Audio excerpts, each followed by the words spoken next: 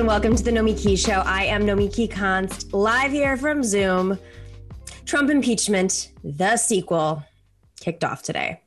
And if you are like me, you are exasperated, more than fed up with the Trump show. You want it to be over. I want it to be over. Did you catch our great conversation yesterday with the investigative reporter, Michael Isikoff? I'm so ambivalent about this week and this trial. So many of us, just despite the fact that Donald Trump was great for ratings, great for book sales, great for podcast hits, great for everything, we all wanted to be through with the guy, right? Mm-hmm. We all wanted to move on. Enough of Donald Trump. And here we're going to be spending a full week talking about Donald Trump again, which is the last person that I think a lot of us wanted to be talking about or hearing about. Right? We all want to move on to get going on the vital work of rescuing the country from the ditch that Trump drove us into. We want to pass the stimulus plan. We want to end the pandemic. We want to raise the minimum wage and enact a green infrastructure plan. There is a lot to do. But here is why we can't look away from this trial. The issue is not just whether Donald Trump is a con man and a fascist. There's no news there at all.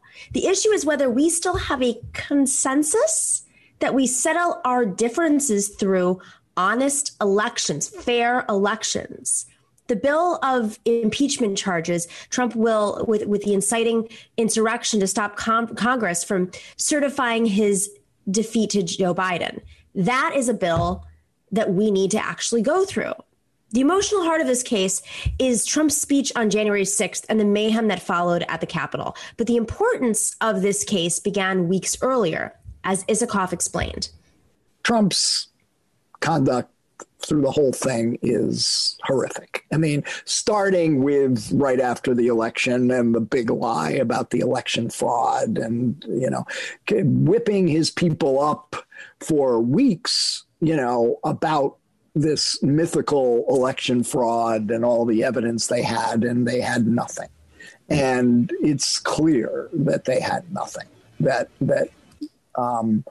in any way supported what Trump was publicly saying. So he was lying to his followers because he couldn't accept the fact that he lost. He just couldn't accept it. So this was for psychological reasons, he pulled off this, incredible fraud on his own people by feeding them stuff that just wasn't true. In other words, this trial is about a massive fraud conceived and perpetrated from the Oval Office for the purpose of reversing a fair election. Don't be distracted by the phony issue of this trial being unconstitutional. Republicans don't even believe their own claim. And don't get too wrapped up in the replay of January 6th. The attack on the Capitol was the last awful moment of the worst crime against our political system ever committed by a president. That crime began months before the attack on the Capitol, and it involved the misuse of the presidency to bully local election officials and to propagate a fantastical tale of election fraud with no basis in fact. Like so many big lies, the reality was the exact opposite of what the liar said. The Stop the Steal movement was a brazen attempt to steal an election. George Orwell would have understood. If this is acceptable behavior by a president, any president, then we have no rules anymore. This one really comes down to Mitch McConnell and his Republican colleagues in the Senate. Do they actually believe in the Constitution and those founding principles you give so much lip service to? Because if you do, you will vote to convict Trump. We know a few Republican senators are ready to do that. Good. Maybe even Mitch McConnell himself. All the experts say, though, that they don't see how 17 Republicans will vote to convict. Here's what I say. If this were a highway bill, Mitch McConnell would find those 17 votes. Well, this is more important, arguably, than a highway bill. This is about whether you believe in elections or rule by a white supremacist mob. It's that clear. Do you believe in democracy? Or do you believe that a random mob incited can overturn the democratic values that we stand on? If the Republicans do not find the votes to convict Trump, they are driving a wedge right into not just their own party, but the values that we stand on. A wedge splitting those who still believe in the democratic process from those who are willing to sacrifice it for their own immediate power. Mitch McConnell, if you don't draw a line and say enough, the right-wing Trump movement will swallow you up. Now, to be honest with you, I couldn't care less if Mitch McConnell is swallowed up by the Trump mob he helped enable. Of course not. But I do care whether our country survives this awful moment, which is why we can't look away from this trial. What Donald Trump did cannot be acceptable, and we must say something, or we will regret it much later. This is about something much, much bigger than just convicting him, than just finding out where his money comes from. This is much, much, much bigger than proving a political point. This is about whether or not we stand for anything. And if we don't stand for fair elections, then what is this about? What is this all about? So we have an opportunity right now, we meaning those in office, have an opportunity to remind every single moment in this trial why having rules and oversight matters. Why are we all in this? All right, we have a great show today. We have Judd Legum and Akela Lacy here to talk about the impeachment trial and many more. And when we come back, Thom Hartmann, the one and only Thom Hartmann, will join us. He is the author of The Hidden History of American Oligarchy, Reclaiming Our Democracy from the Ruling Class. We'll be right back with Thom Hartmann.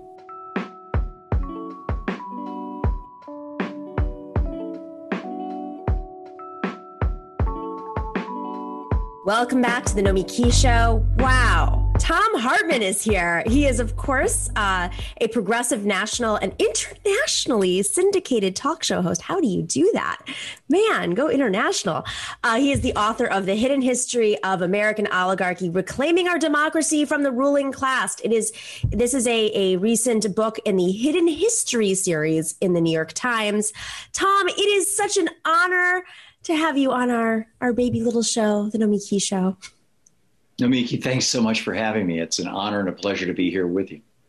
Of course. So, having you on the first day of the second impeachment for Donald Trump is quite notable. And the topic of your book is indicative of how this all loops into the moment, meaning Donald Trump is arguably an oligarch, and he represents the Republican Party, which has been all too friendly to oligarchs throughout our history, as you argue, or our country has been friendly. But on the other side, we opened up the show talking about how the mob is sort of holding the party hostage. The mob that the mob that took control of, or tried to take control of, the Capitol in this specific moment. And if they can't stand up to a small group, a mob that an oligarch has used to take hold of power, then what's the point of all this? I just want to start off with, what's the point of of fighting and having democratic principles and free and fair elections if we can't stand up in these types of moments? I think we have to be really clear in our understanding of what's going on right now and how we got here. Oligarchy is ruled by the rich for the rich, and democracy is ruled by the people for the people. I mean, the root words, demos and olig, or whatever it is, it just clearly imply that, if nothing else. But that's very much the case. Over the last 20 years, as the Reagan Revolution has really bitten into the American political system and economic system, as Gillens and Page pointed out in this famous study that was published by Princeton back in 2014 or 2016, prior to the Reagan Revolution, typically what people want got made into law. It's how you know, in the 50s, 60s, 70s, 80s, and very, very up until the 80s, you know, we got Medicare and Medicaid and long-term unemployment insurance and child labor laws. Well, that goes back to the 30s, and food stamps and housing and support and Pell Grants for college, all kinds of things that the average person wanted. Since the Reagan Revolution, what the average person wants or even needs so rarely gets made into legislation that they could find no statistical association between public opinion polls on public policy and what gets made into law. On the other hand, since basically 2000, there has been a clear association between what the oligarchs want, the top 1%, and what gets made into law. So that set up Donald Trump. I mean, that the Reagan Revolution, the end point of the Reagan Revolution was, the logical end point was Donald Trump. Now, so according to them, you know, the metric that you determine whether a country is a democracy or an oligarchy is whether what the people want gets made into law or what the oligarchs want gets made into law. So I think you can build a strong case that we are smack dab in the middle of oligarchy. Well, the problem is oligarchy is a very unstable form of government because it's very unpopular with the majority of the people and rarely lasts more than one generation or 20 years.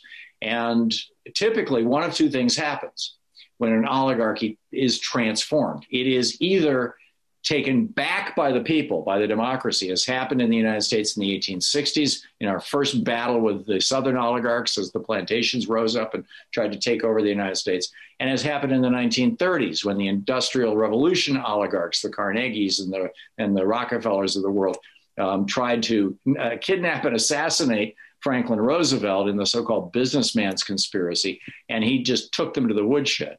So this is our third confrontation with oligarchy. So those two times we beat back the oligarchs. The other thing that oligarchies do, if they don't flip back into democracy, as we've done twice in our history, is they flip into police states. And we're seeing this in Russia. We're seeing this in Hungary. We're seeing this in Belarus. We're seeing this in Egypt and in Turkey and in the Philippines. And it's growing now in Brazil and in Venezuela. I mean, it's just, this is what happens. Oligarchy doesn't stand. It either becomes a police state or it goes back to democracy. Donald Trump was clearly trying to take us in the direction of police state. And what this debate about the impeachment trial of Donald Trump is really all about is whether that police state option is going to stay out there for the next Republican president who wants to serve the interests of the oligarchs, may well be an oligarch himself if it's, you know, like a billionaire like Mitt Romney, and use the mechanism of government to go in that direction, or whether we're going to close the door on that and say never again. If we're going to look at any of the track records of these lawmakers, whether they're Mitch McConnell, Mitt Romney, or on our side, the Democrats, it doesn't look good. I mean, if you can't, he's probably most likely not going to get convicted. Mitch McConnell has done very little to get the votes that he needs. There are going to be some Republicans like Mitt Romney who might hold the line. But what happens if there's a stalemate? What happens if they're lost in this in-between zone, which it seems like our government is really stuck. It's like you say, it's a battle. The oligarchs have really won when it comes to getting what they want accomplished in Washington, but the people are the ones who make sure, I mean, if we're going to talk about fair elections, make sure that those lawmakers stay there. And the oligarchs are doing all they can to misinform, redistrict. We know all the pathways that they use to maintain power.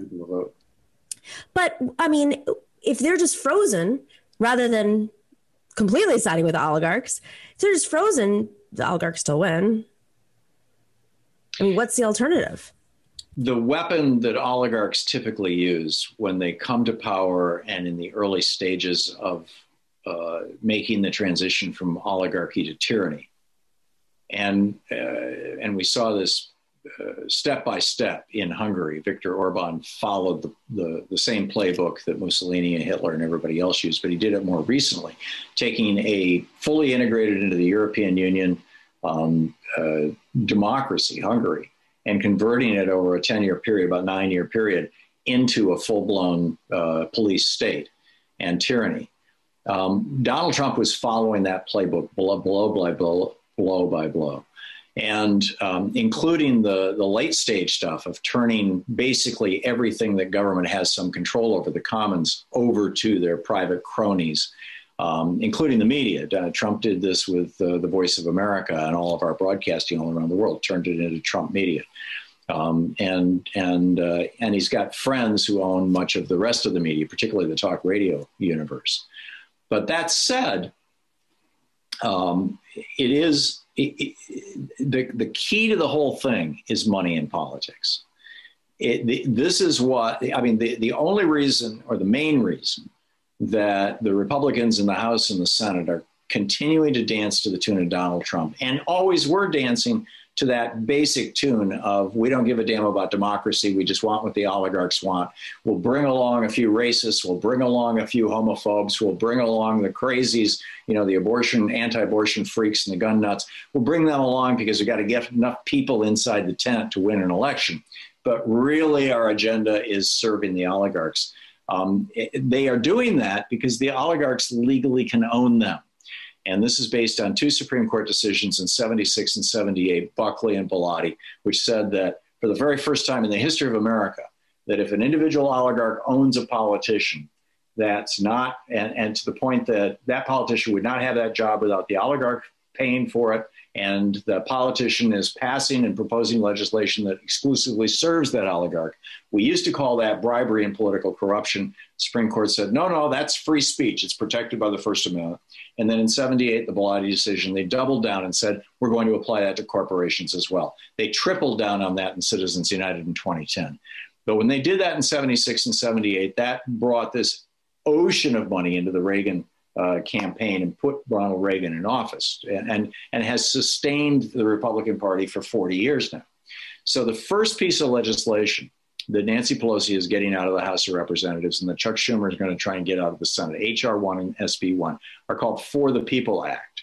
And what they will do is try to get around those Supreme Court decisions, or openly confront those Supreme Court decisions, by re-regulating money in politics. If they can pull that off, and as long as Joe Manchin and Kyrsten Sinema continue to oppose eliminating the filibuster, they won't be able to.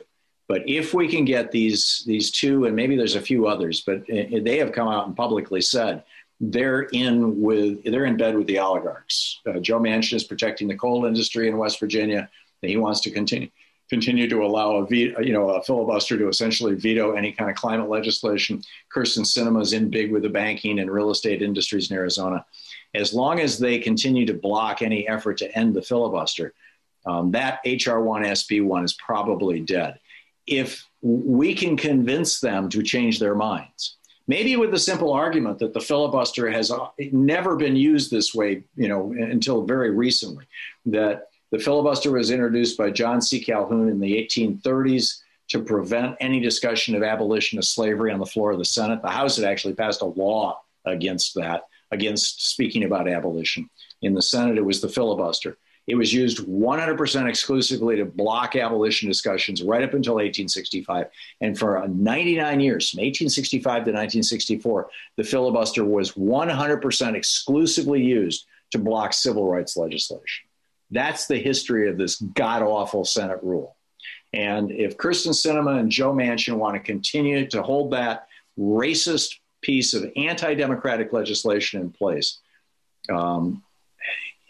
I don't know. We need to primary them or something. And it's also just so amazing to see the juxtaposition of, we finally won back the Senate, thanks in large part to people of color, communities of color in Georgia, who organized independent of the mechanisms that spill money from the top. I mean, they really took democracy into their own hands and saved our Senate, only for two people to use a racist tool to block any piece of legislation that doesn't seem fit to them. You mentioned the stock market crash in the late 20s and how there was an autocorrect afterwards. Democracy, pushed back against oligarchs. You mentioned these two bills. I mean, would these two bills take us back to pre-Buckley or pre-Citizens United? I mean, where would we go from here? Not entirely. but they take a bite out of them, and that's a good start. And they also make it more difficult for Republicans across the country to suppress the vote in minority communities. I mean, this is the big thing. Republicans have known for 40 years that being the party of oligarchs is not going to get them elected. So, they've done basically two things. They reached out to right-wing Christians and threw in with the televangelists and the anti-abortion freaks, and then, the NRA and the gun nuts, when the NRA reinvented itself in 78 from a sportsman's club into, what we know of them as. So, there's still a lot of work to be done, to point that out and to take them on. But all that good government legislation that passed in 74 and 75 and early 76 after the Nixon bribery scandals was struck down, or not most of it was struck down in 76 and 78 with these two Supreme Court decisions. And then, of course, they doubled down with Citizens United. And then in 2013 in McCutcheon, there had been a limit to the number of individual politicians one single billionaire could own. It was just a little over 100. I think it was 130 politicians was the maximum that one billionaire could own. And the McCutcheon decision in 2013 blew up that limit. Now they can own an entire political party, and they do, by the way. So we've got some big work to do, and I think the most important thing that your viewers and listeners can do is to call the Joe Manchin and Kyrsten Sinema. The number for the switchboard at the United States Senate, which will get you right to their offices, is 202-224-3121. And call Sinema and Manchin and also your own two senators, whoever they may be, and say, end the filibuster. Let's get something done. There's really more at stake here than even just what you and I have been discussing. The fact of the matter is that the greatest poison for democracy is cynicism.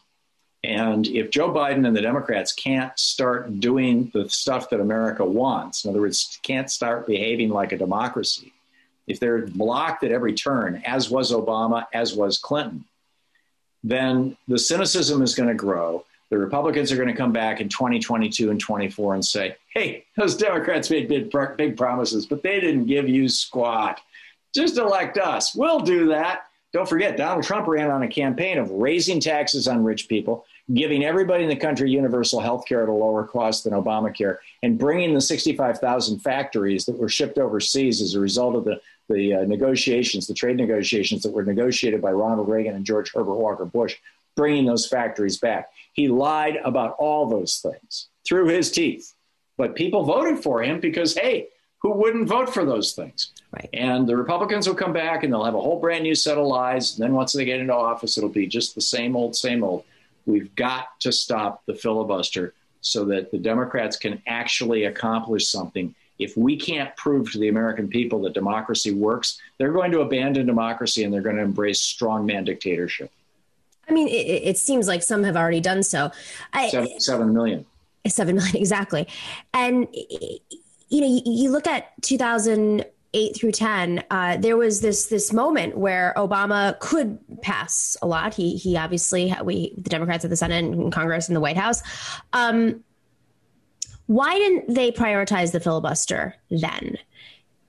I know, he was focused on some key issues. Lilly Ledbetter Act was great achievement. Obviously, Obamacare sucked the life out of anything else in Washington, even after Obama left. But why wasn't the filibuster, at the top of the slate then, if it could affect so much? Well, and back then it was being applied to judges, federal judges, and the Supreme Court as well. They didn't because they could see the handwriting on the wall. I mean, Barack Obama was president, had a veto-proof Congress for 74 days out of the entire 8 years that he was president. And, between Ted Kennedy dying and Scott Brown coming in and all this kind of stuff, there was a little 74-day window in which they were able to pass, as you said, the Lilly Ledbetter Act, Obamacare. They passed about 24 really consequential pieces of legislation in that little tiny window of time. And then the Republicans came back with their power of veto. So I don't think it would have been possible. And so they chose to spend their political capital on things they could actually get done. But right now, I think it is possible. It only takes a simple majority. It takes 51 votes to change the Senate rules. I'm not certain whether we would need one Republican or whether the vice president, Kamala Harris, can break that tie. I believe she can on the Senate rules because she is the president of the Senate. That's her official job in the Constitution. She has both Article 1 duties, both Article 2, the executive branch, and Article 1 duties. And in fact, Dick Cheney tried to argue that his principal job was Article 1, and therefore he couldn't be held accountable under provisions in Article 2. So I'm pretty sure that she can be the tie-breaking vote. So we've got to get Sinema and Manchin on board, and or this country, our democracy. I mean, this isn't about Democrats winning their agenda. This is about whether we are going to go from the oligarchy that we are right now into full-blown tyranny, or whether we're going to go back to democracy. What is the timeline? I mean, this is we have to obviously move Sinema and Manchin, but what is the likely timeline? And also, I mean, keep in mind, my senator is Chuck Schumer. I'll be calling Chuck Schumer's office and saying, "What kind of leader are you if you can't move your own senators?" We have to apply the pressure to who Kirsten Gillibrand. And Kirsten Gillibrand too. Yes, of course, but especially Chuck Schumer. I mean, it's his Senate. So, what is the timeline looking like? Well, it's got to be done as quickly as possible because there's a lot of really good legislation that has to be passed. I think the political timeline is probably 4 to 6 months at the very most that we could even consider doing things like this. Because after that, the primary season begins and everything just kind of gets thrown up into the air. So we've got this. And it's the same thing in 2009 with Obamacare. So we've got to get this done, and we've got to get it done now. So folks can get relief, and then we can get to the bigger stuff like breaking up monopolies and taking on big media companies who have affected our democracy, which you write about in your book as well. Yeah. How likely do you think, I mean, if we end the filibuster, how likely do you think Democrats are willing to take on media? I don't know. I really don't know. That's how crazy this is these are conversations we've been having for years. And because we haven't even gotten it on the table, it seems so foreign. And the challenge that we have is what I mentioned before, that we know of two. There's probably more like 10 Democratic senators who are deeply in the pockets of individual industries, and that's how they got there, and that's how they stay there. And so they're not always going to vote in favor of democracy because it'll work to their detriment, to their personal political detriment, which is a real tragedy. And we need to be calling them out. We need the left-wing version of a Lincoln Project calling some of these folks out. I've been very reluctant to engage in the circular firing squad, particularly with regard to the Biden administration at this point. But at some point, we're going to have to start identifying Democrats who, frankly, should go the way that Joe Crowley went. Sounds like a plan to me. Well, there is a new PAC out there called the No Excuses PAC that was founded by the co-founders of Justice Democrats, which, they're out there targeting Manchin and Sinema. We had Corbin Trent on last week discussing that. Good on you. Well, the little that we can do. Thom Hartmann, such a pleasure having you on. Go check out Thom's new book. So this is part of the New York Times. Explain this a little bit more. They have a hidden history series. Yeah, the association with the New York Times is just that I've been on the New York Times bestseller list. But this book, got it. Okay. This is the fifth, I think, in the series of books called Hidden History. We did guns and the Supreme Court and monopolies and the war on voting, and now we've got the one on what do you call it? Oligarchy. Oligarchs. Yes, the thing that's controlling us. Check out The Hidden History of American Oligarchy, Reclaiming Our Democracy from the Ruling Class. What timing for that on the day of the second impeachment of Donald Trump. Great conversation. Hope to have you back on again very soon. Thom Hartmann, thank you.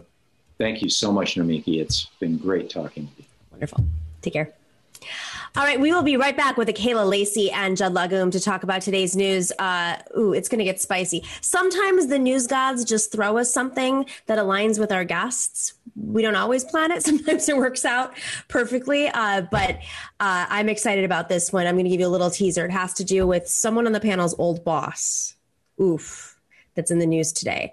Meanwhile, if you did not see, I went live yesterday, sort of an impromptu live with our friend Michael Isikoff, who's a longtime investigative reporter. He's now over at Yahoo News. We talked about the impeachment because he's been covering the impeachment for a while. He's been covering Trump's relations with foreign governments potentially and special interests. He's always super interesting to talk to.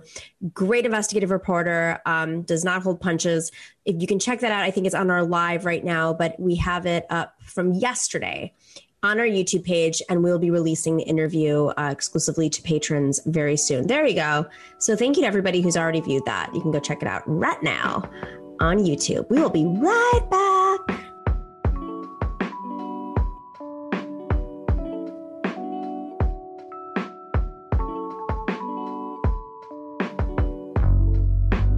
Welcome back to the Nomiki Show. It is a Tuesday, also known as my Monday. First up, first time ever, we have Judd Legum, who, there you go, he's connecting his audio right now. Judd is the writer of Popular Information, is a newsletter. He is a journalist. He's a lawyer. I didn't know that. Also a former political staffer. He founded in 2005. What a day to talk about this. Think Progress. He was the site's editor-in-chief, and then later in 2018, he founded Popular Information. And we have Akela Lacy, who is a politics reporter over at The Intercept. Welcome back, Akela. Thanks for joining us, guys. Thanks for having me. All right, I would be a very bad internet show host if I did not talk about your former boss, Neera Tanden. I'm so sorry, Judd, if I'm putting you in a position, but she is one of the stories today. And it's just sometimes the news people, it all comes together. Neera Tanden is, of course, she's being nominated to head up the OMB, the Office of Management and Budget. She is the current, I believe, president of CAP, still Center for American Progress. Let's roll that clip real quick of Neera on Social Security. And I think that there's other, there are progressive governors like O'Malley and Cuomo who've taken a much more balanced approach on budgets, where they've looked at taxes as well as reforming programs and cutting programs. And so I think that's the approach the American people are supporting. There's a viewer here who wants you to take us deeper into entitlements by Twitter. Ms. Tanden, do you know what the president means when he says entitlements are on the table? Any specifics and anything you would endorse? Yeah, so there are a range of entitlements that, I think when we're talking about entitlements, we're talking about Medicare, Social Security, Medicaid. These are programs that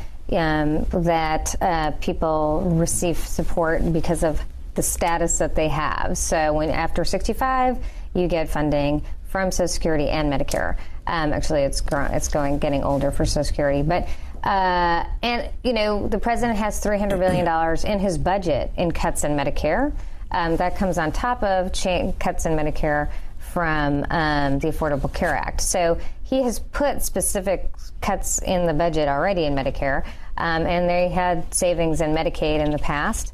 I think the question really is, if we're going to have a deal to address long-term deficit reduction, we need to put both entitlements on the table as well as taxes. So obviously this is not current. This is not reflective of maybe even her current beliefs or CAP's current beliefs. But if we are going to judge what type of OMB director she would be, we have to work with what we have available. Judd, you were over at Think Progress. Can you imagine this being something that this being the frame of mind she's in today, and she would take to the OMB? I don't really know what her frame of mind is right now. As you mentioned, I've been writing this newsletter for the last 2-3 years, and not working at the Center for American Progress. But I do think there's been a broader shift through the whole Democratic Party. Biden himself talked about these kinds of cuts much more freely, and sort of backed away from them in the course of the Democratic primary, because that's reflecting the current politics, which has moved to the left. It used to be, Howard Dean used to be when I first started getting involved in politics in 2000 or so, Howard Dean was the left. And if you look at Howard Dean's views today, they're probably center rightish of the Democratic Party. So, I don't really know.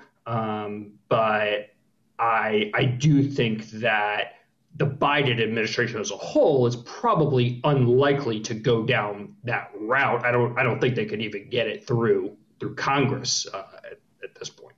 I think that Republicans would be even afraid of taking that vote, and it would be very hard to illustrate that to their voters in this economy. Akela, I still can't get over this choice, though. I'm sorry. Maybe it's just too personal and too many back and forths with her on Twitter. But I just feel like the Biden, I mean, is it a way to like take Cap's policies into the OMB, or is it a way to like take her out of the public space? I can't understand why. I mean, I kind of think that this pick was something that the Biden team thought would be kind of like a giveaway to progressives and to the left, which of course it certainly is on a lot of levels, but there are a lot of, it's telling that they didn't think that some of the criticisms that people had about Neera and her tenure at CAP would overshadow some of that. I mean, some of the beyond just the Social Security cut stuff. I mean, we've reported on some of the other things that she was involved with in CAP, as far as like having, pushing writers not to be anti-Israel in response to, criticism from AIPAC and other things kind of in that nature. And so I think there's, people who don't look too deeply into the picks might be excited about this, but obviously there were a lot of people who threw up their hands when this came out and were like, okay, well, we could either be fighting over crumbs and fighting over whether or not progressives get any sort of representation in the administration at all, or we could go into the nitty gritty and find something. I mean, you could find something wrong with any person that they put up, right? But I think there's part of this is that there's some people in the administration who think that the left should be very happy about this, and obviously that's kind of ignoring the record that's public record for a lot of reasons that people have criticisms of her. But and then there's just a tone it doesn't deaf make a lot too. of sense. Yeah. Whether or not it's okay, you could say there's progress in the name of CAP or whatever. Like that's one conversation. But it's another thing to say like this is somebody who's had, and she admitted this when she went on the stand today. And she said, I'm summarizing and I don't have the clip ready for us, but I regret some of the things that I've said online. I understand that people are concerned and, I'm sorry for that or something, like when really it's about the tone. And I that's why I'm just like the political nature of this choice just seems very off. A lot of people could be in that position, get the same stuff accomplished, whatever their agenda is. But given how she plays on Twitter and other places, offline staffers, et cetera, it just seems like a very strange choice, especially with the Republicans likely to throw this in her face. I mean, do you guys have any final thoughts on this before we do the Neera wrap? I mean, I think like some of the tweets that they were criticizing her over were like things that are not very controversial. Like, I mean, talking about calling Ted Cruz the devil. I don't exactly remember. That's not what she said, but like, there's a lot of people in real life who would agree with some of the things that she has said. And so I think when we're talking about tone for for a political appointee, I mean, I think there's some gendered aspects to this too. Obviously, Neera is like a very well-known personality on Twitter, so that's going to come up. But I think it's kind of just like a false equivalence at a certain point when you're looking at some of the other people that have come through these hearings, in the last 4 years. I think it's more of a policy issue from my perspective. But yeah. So does Twitter, is this suddenly something that we have to take into consideration with all appointees? Someone's Twitter legacy? I think we'll probably hear more in the future. I don't know how many people, Neera was sort of Twitter, I think, more than some of the other people who have Twitter accounts, and use it in a very kind of staid way. I think Neera is probably one of the first cabinet picks who, picks fights with people on Twitter. And then you're sort of seeing that. I think it was probably likely, had Georgia not gone the Democrats' way, that Neera would have quite likely not made it through the Senate, because I think the Republicans are looking for, at least one, maybe two people to reject to show that they're kind of standing up to the Biden administration. It seemed like Neera would probably be the one. But now, I would imagine she gets through because she probably can peel off a few Republican votes, and she doesn't even need them. So, and I bet all the Democrats will end up voting for her. And the awkwardness from Bernie Sanders. That's all I got to say there. All right. In great news, hopefully, Amazon workers are organizing. They've been organizing in Alabama. Let's roll that clip of what started just yesterday. Voting begins for thousands of Amazon workers in the state of Alabama. They'll decide whether their warehouse will be the tech giant's first unionized facility in the United States. All right, Hillary Vaughn from our Fox Business Network, our sister network, joins us now with more. Hillary. Good morning, Steve, Ainsley, and Brian. This is Amazon's biggest labor battle in U.S. history on its soil. Those ballots go out today to Amazon workers in Bessemer, Alabama. They will have 7 weeks to decide if they want the retail, wholesale, and department store union to represent them. And if they do, they would be the first Amazon warehouse in the U.S. to unionize. And the move could spark a wave of unionization for other Amazon warehouses around the country. Workers fighting to join the union say they face grueling production quotas, and they want more input into the workplace.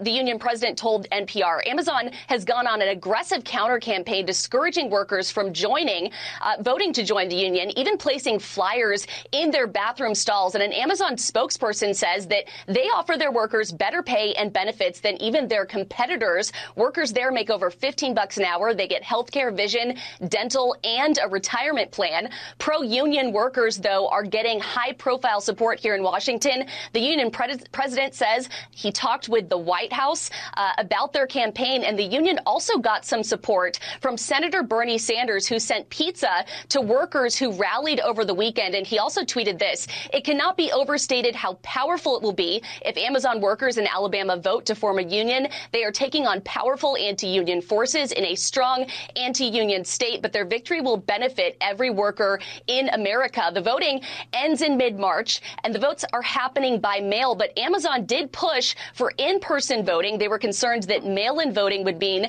that there is lower turnout and possibly fraud. Okay, what I love about this clip, and normally we don't pull other reports, but I just wanted to see how Fox Business was like framing this entire thing. Like, oh, they pay their workers $15 an hour and voter fraud. I mean, it's an amazing collection of different things, but ultimately, it's indicative clearly of a rising union movement that's happening and organizers on the ground. And I actually expected them to lose their minds a little bit more than that. Akela, you're I'm sure you're covering it over at The Intercept. What's Well, I mean, it's interesting because now we're at the stage where, Biden is being pushed on the $15 minimum wage. And like, this is not that, luckily we're in a day where this isn't that crazy of a conversation anymore. So I also would have expected Fox Business to be a little bit more alarmed at that. But I mean, the context here is that, Amazon has been surveilling workers that have been trying to unionize, and that they fired a worker just in the spring who raised concerns and tried to lead a strike over coronavirus concerns.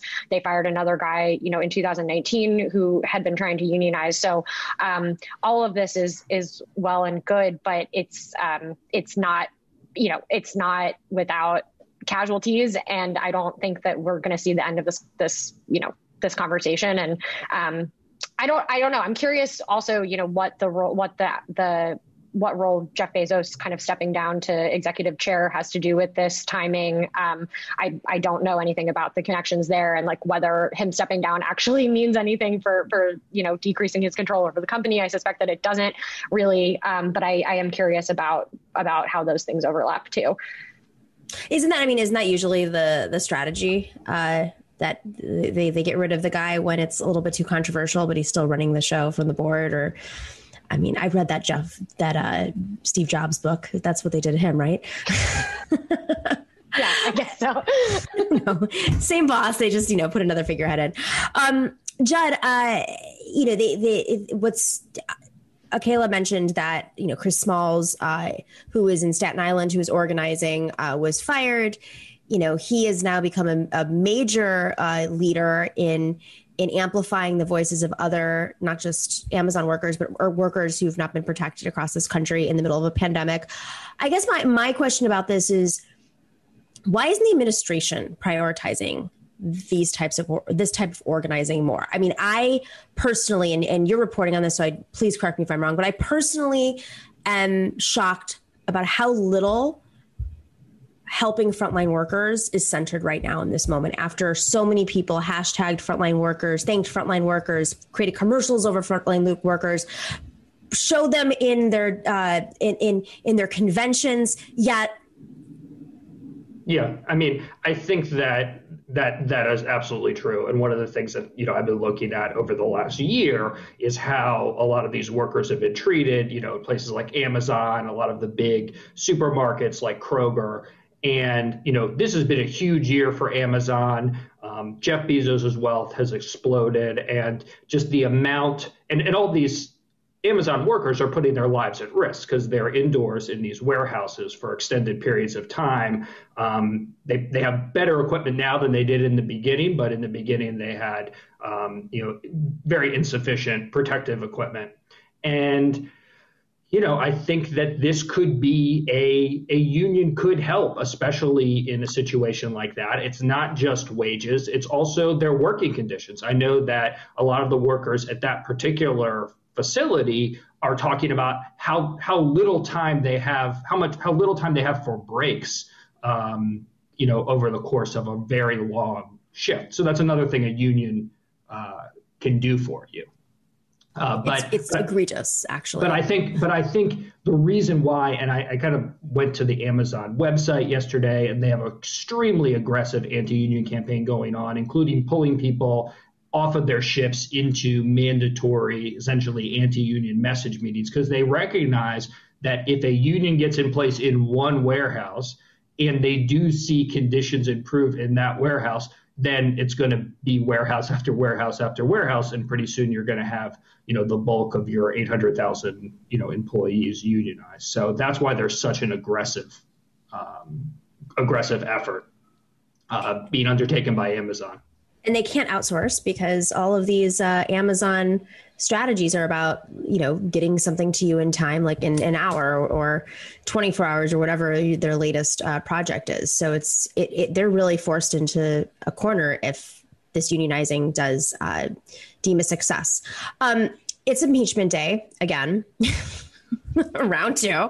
I mean, this is just like, okay, so we've talked a lot about impeachment on the show so far, but I'm sure we're all exhausted talking about Trump, and we want to focus on the important slate of issues and policies that we need passed immediately. With that being said, the discussion today is over whether or not it's constitutional, and let's play that clip really quick of Representative Clark and her response. So, I mean, sorry to be stuck on this point, but that sounds like no witnesses, just so we're clear.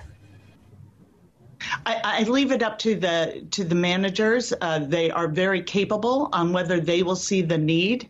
But I think this is a highly unusual impeachment proceeding in that the jurors were also witnesses. Those senators knew what it was like to flee in terror from the Senate chambers when they heard that mob at the door.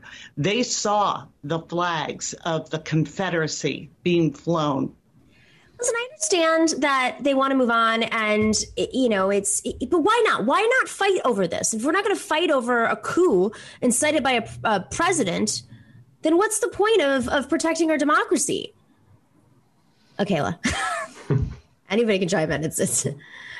I mean, yeah, I don't think that Democrats have the willpower to continue fighting over this. I think they're very wary. I mean, it's like it's a messaging game. Like, Republicans have the messaging on this down. They have, they have an easy talking point to say, like, why are you wasting time on this? We're still in a pandemic. The president isn't in office anymore, which I think is part of the reason why Congresswoman Ocasio-Cortez and some of her colleagues, they had this special hearing last week to bring this back into the public conscience and remind people, like, yeah, this happened, and we haven't done anything about it yet. But unfortunately, that's not where, the minds of the Democratic Party, the leaders are right now. They're still fighting over the amount of stimulus checks that they want to give out. They're fighting over, timing for removing U.S. attorneys, and they're not. This is not like what they want to be doing with their time. So I think that's part of why they don't want to fight for it. Also, they voted down the option to call witnesses. I believe that was like earlier this week or last week. And Judd probably can speak to this more because I'm not a lawyer, but I don't know if that leaves any room for them to add them later in the trial. But it just seems like, they're fighting very much an uphill battle, even though they have control right now, which has been the problem, for a very long time. But yeah.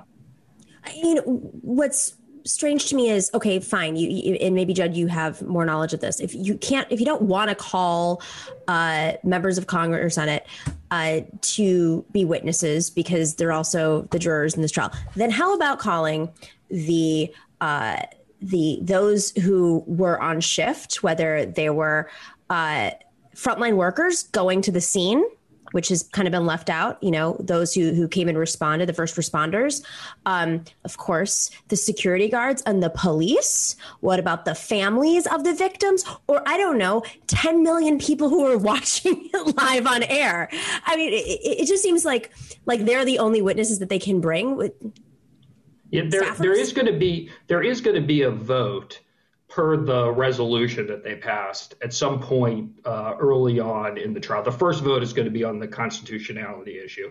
Then they're going to have a vote on, I believe, after the two essentially opening statements about whether they want to have witnesses. If you remember, this came up in the first impeachment trial as well. There was this issue about whether they had witnesses. At that time, the Democrats really wanted to put on witnesses, but they couldn't get enough votes for witnesses. This time, I think the reality is they don't want witnesses because you see that Biden and the entire White House will not talk about this impeachment trial at all. And they want to move on to the next one because I think the calculus is they don't think they're going to have the votes. The witnesses that I'd like to hear from, actually, I think the real key is what was Trump's state of mind? Because in their briefs, they're saying, when Trump saw the violence, he was horrified and he immediately wanted to do everything he could to protect it. They claim that the White House took all in their brief. They claimed the White House took all these actions immediately to try to secure the Capitol building. So you could call people who were talking to him and who were involved in those planning to see, because there's a bunch of reporting that says actually he had the opposite reaction and was really quite thrilled to see what was going on. That's reflected in his tweets as well. So I think there could be some interesting witness testimony that I personally would like to see, but I just think all the signals we're seeing from the members of Congress and from the White House is that there's no appetite for it